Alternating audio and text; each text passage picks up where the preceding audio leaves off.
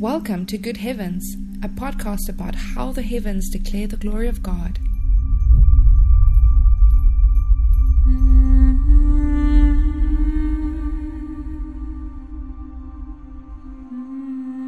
If you've been following the news lately, you know the remarkable new James Webb Space Telescope has been taking some breathtaking images of the heavens. It's one thing to see images of the heavens on your computer or smartphone, but it is another thing entirely to see and enjoy the sights of the night skies right from your own backyard without a telescope. Hi, this is Daniel Ray, co-host of Good Heavens, here just to give you a reminder of some upcoming celestial events you can see right in your own backyard. It would be ideal if you could make it out to a dark sky area, but if you cannot, these celestial shows I'll be talking about briefly will still be visible from most urban areas. First, coming this Monday, September 26th, the planet Jupiter will rise just after sunset. Jupiter will be in opposition to us here on Earth. Now, opposition doesn't mean Jupiter stands by ready to crush us or anything like that. Rather, opposition just means that Earth will be on a direct line between the Sun and the king of the planets. Opposition of Jupiter occurs every 13 months, so next year's opposition will be in October. Jupiter's 2024 opposition will be in November, and in 2025, can you guess? Yes, Jupiter will be in opposition just in time for Christmas. And any fans of C.S. Lewis and the Chronicles of Narnia might not know this. Maybe you do, maybe you don't.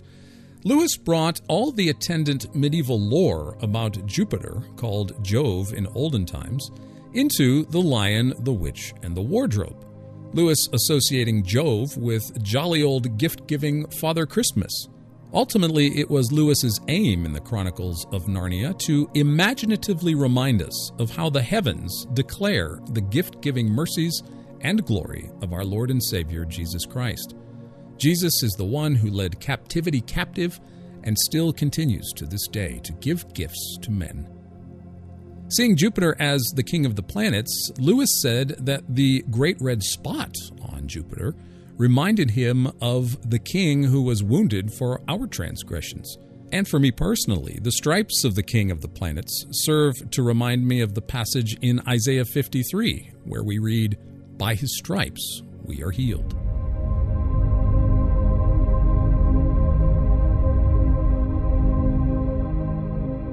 Now, this is not to say that God intended Jupiter to specifically remind us of such details, nor is this to put any stock in astrology or predicting the future by looking at the stars and planets. Rather, Jupiter should remind us of Jesus in many different ways. All the heavenly hosts should remind us of Christ. As Psalm 19 says, "The heavens are telling of the glory of God. Day to day pours forth speech, and night unto night reveals knowledge."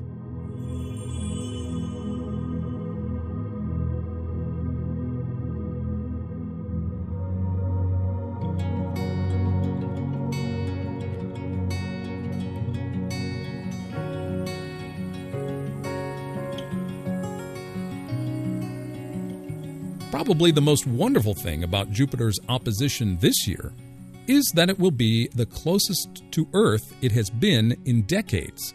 Some astronomy reports I read say it's been over 70 years since Jupiter has been this close.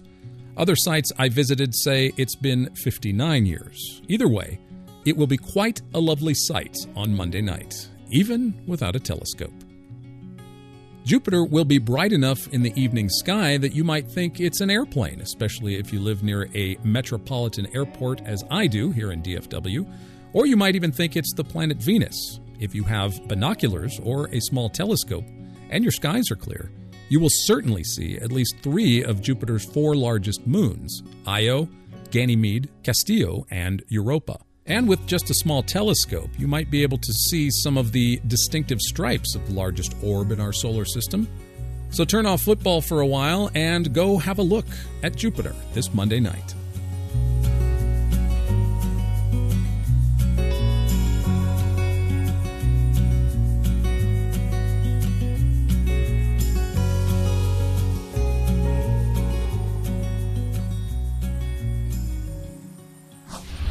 Meteor showers are coming to your neighborhood. Coming up in October, November, and December are some celestial fireworks shows. If you like meteors, the fall and winter are just for you. All you need is good visibility, a lawn chair or two, and maybe a cup of hot cider, a hot chocolate, or wassail, and a little patience. In October, the peak of the Draconids comes on the night of the 8th into the wee hours of the 9th. The radiant point, the place in the sky from which the meteors come, will be found in the constellation Draco the Dragon, the serpentine, often difficult-to-see grouping of stars that winds around the pole star Polaris. If you're in a dark sky area, Draco looks like a kite attached to a string. To see the Draconids, find Polaris, or at least situate your lawn chairs looking northward, and then have fun spotting them.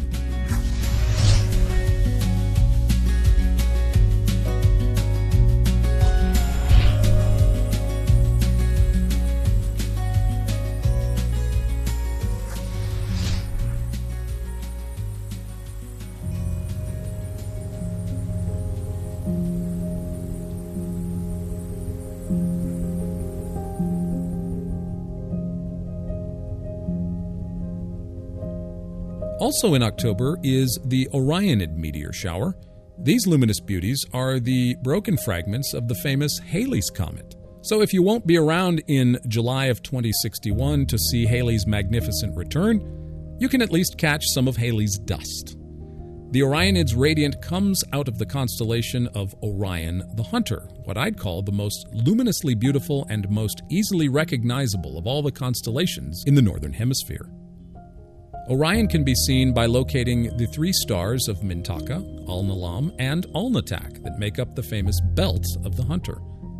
The Orionids will peak on the night of October 21st and into the morning hours of October 22nd. Orion will rise just after midnight on the 22nd. So if you go out on the evening of the 21st, look toward the east to get the best vantage point. The meteor shower for the month of November is the Leonid meteor shower, which peaks on the night of the 17th and into the morning hours of the 18th. The meteor showers emanating out of the Lion comes from the comet Tempel-Tuttle, which orbits our sun once every 33 years. And in 1833, the Leonids were so incredibly prolific, the night sky looked like someone had violently shaken a snow globe. Streaks were so numerous that they could hardly be counted. You can guess by the name from where the radiant of this shower comes. Yes, Leo the Lion. Now, the constellation of Leo looks like a backward question mark. To find it, first locate Orion in the belt stars, then work your way backward toward the east and find Gemini the Twins, characterized by its two brightest stars, Pollux the Boxer and Castor the Breaker of Horses. Right behind Gemini, you'll find the question mark of Leo the Lion, as if he's chasing the twins. Though I've not seen anyone suggest it before, I think Leo chasing the twins is something of the idea in C.S. Lewis's The Horse and His Boy. If you'll recall, it is Aslan the lion who brings together the twins Shasta and Cornyn. Like the myths of the celestial twins of Castor and Pollux, Shasta, or Prince Kor, is a horsebreaker, and Prince Cornyn is a great fighter. So, if you're a Narnia fan, next time you find Leo and Gemini, think of Lewis's The Horse and His Boy. Also, in the book of Acts, Luke gives Castor and Pollux an honorable mention. Chapter 28, verse 11 says, quote, "And at the end of 3 months we set sail on an Alexandrian ship, which had wintered at the island, and which had the twin brothers for its figurehead." The reference to twin brothers is to Castor and Pollux.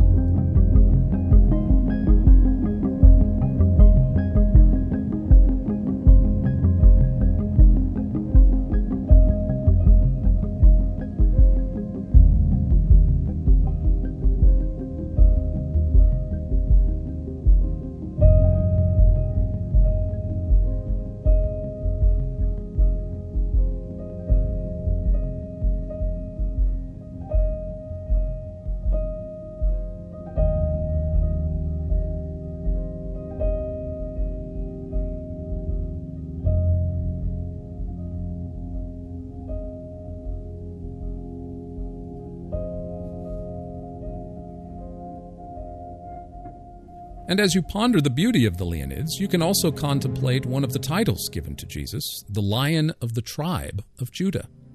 Jesus is known as the Man of Sorrows, the bright and morning star. He is the one who wipes away all our tears and sorrows. As Revelation 5:5 describes, quote, "And one of the elders said to me, 'Stop weeping. Behold, the Lion that is from the tribe of Judah, the root of David, has overcome so as to open the book and its 7 seals.'" End quote. John wept because at first he saw that no one in heaven or on the earth or under the earth was worthy to open the book of the one who sat on the throne. While we may not have the frighteningly glorious visions of the throne as John did, if we are honest with ourselves, we know that we are unworthy and unable to, on our own power, do what God requires of us. Our own sin brings us untold misery. Personal trials and tribulations threaten to overwhelm us. God sometimes seems distant. Our faith at times seems cold and unreal. But take heart. The Lion of the tribe of Judah keeps your tears in his bottle. Your name is written in his book. He knows your steps. He has numbered the hairs of your head. You are of much more value to him than the birds or the stars in the sky.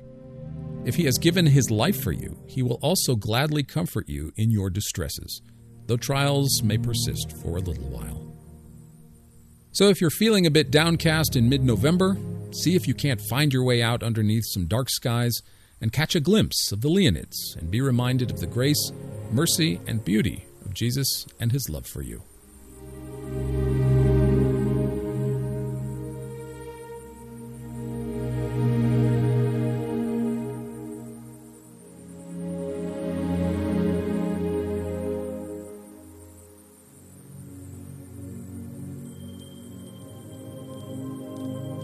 And in December, just in time for Christmas, are the grandest of all the meteor showers of the year, the Geminids. Can you guess from what constellation these meteors emanate? Yes, Gemini. We are back having another look at the twins. The Geminids promise to be the most prolific of all the showers for the year. If the weather is clear and you're in a dark sky area, you might be able to see up to 100 or more Geminid meteors per hour. A fascinating fact about where these meteors are believed to have originated: astronomers believe they don't come from a comet, but actually from an asteroid. So what's the difference, you might ask? Briefly, comets are made up of ice and rock and have elongated tails. The word comet comes from the Latin word hair, coma, because comet tails have been described as hair. This hair is produced as the ice and trapped gases in the comet are heated and blown out by intense solar winds. Comets orbit our sun far beyond the orbit of Neptune. Asteroids, on the other hand, are comprised of mostly rock and metal, and unlike comets, asteroids have no tails.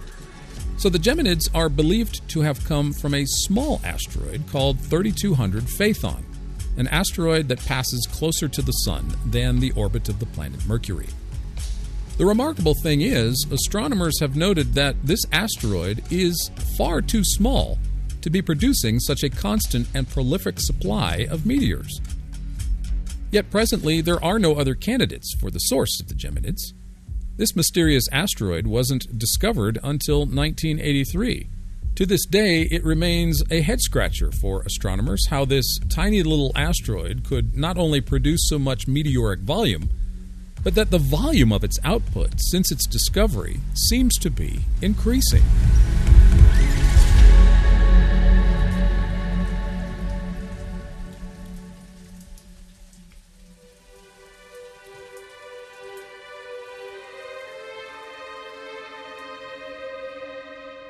Whatever the case may be, 3200 Phaethon reminds me of the story of the 5 loaves and 2 fish Jesus used to feed a multitude. Recall that Jesus asked Philip where they were to buy food for all the thousands of hungry people before them. And also recall a small detail in John where we read the disciples went away to buy food in another town. I cannot help but wonder how many times the disciples were off buying food as they traveled with the one who made the universe. And even when Jesus told them to beware of the leaven of the Pharisees and Sadducees, The disciples reasoned among themselves Jesus was upbraiding them for not bringing bread along on their trip. So here out in the wilderness, Jesus is testing them. Where are we going to buy food for all these people, he asks Philip. Philip reasoned in purely economical terms. There was no way they could afford to. Then Andrew says, hey, there's a lad here with a few loaves and some fish, 5 loaves and 2 fish to be exact. But how is that going to help such a multitude of people? So Jesus takes the bread and fish and gives thanks. And soon, everyone has enough to eat. There is even 12 baskets of leftover bread.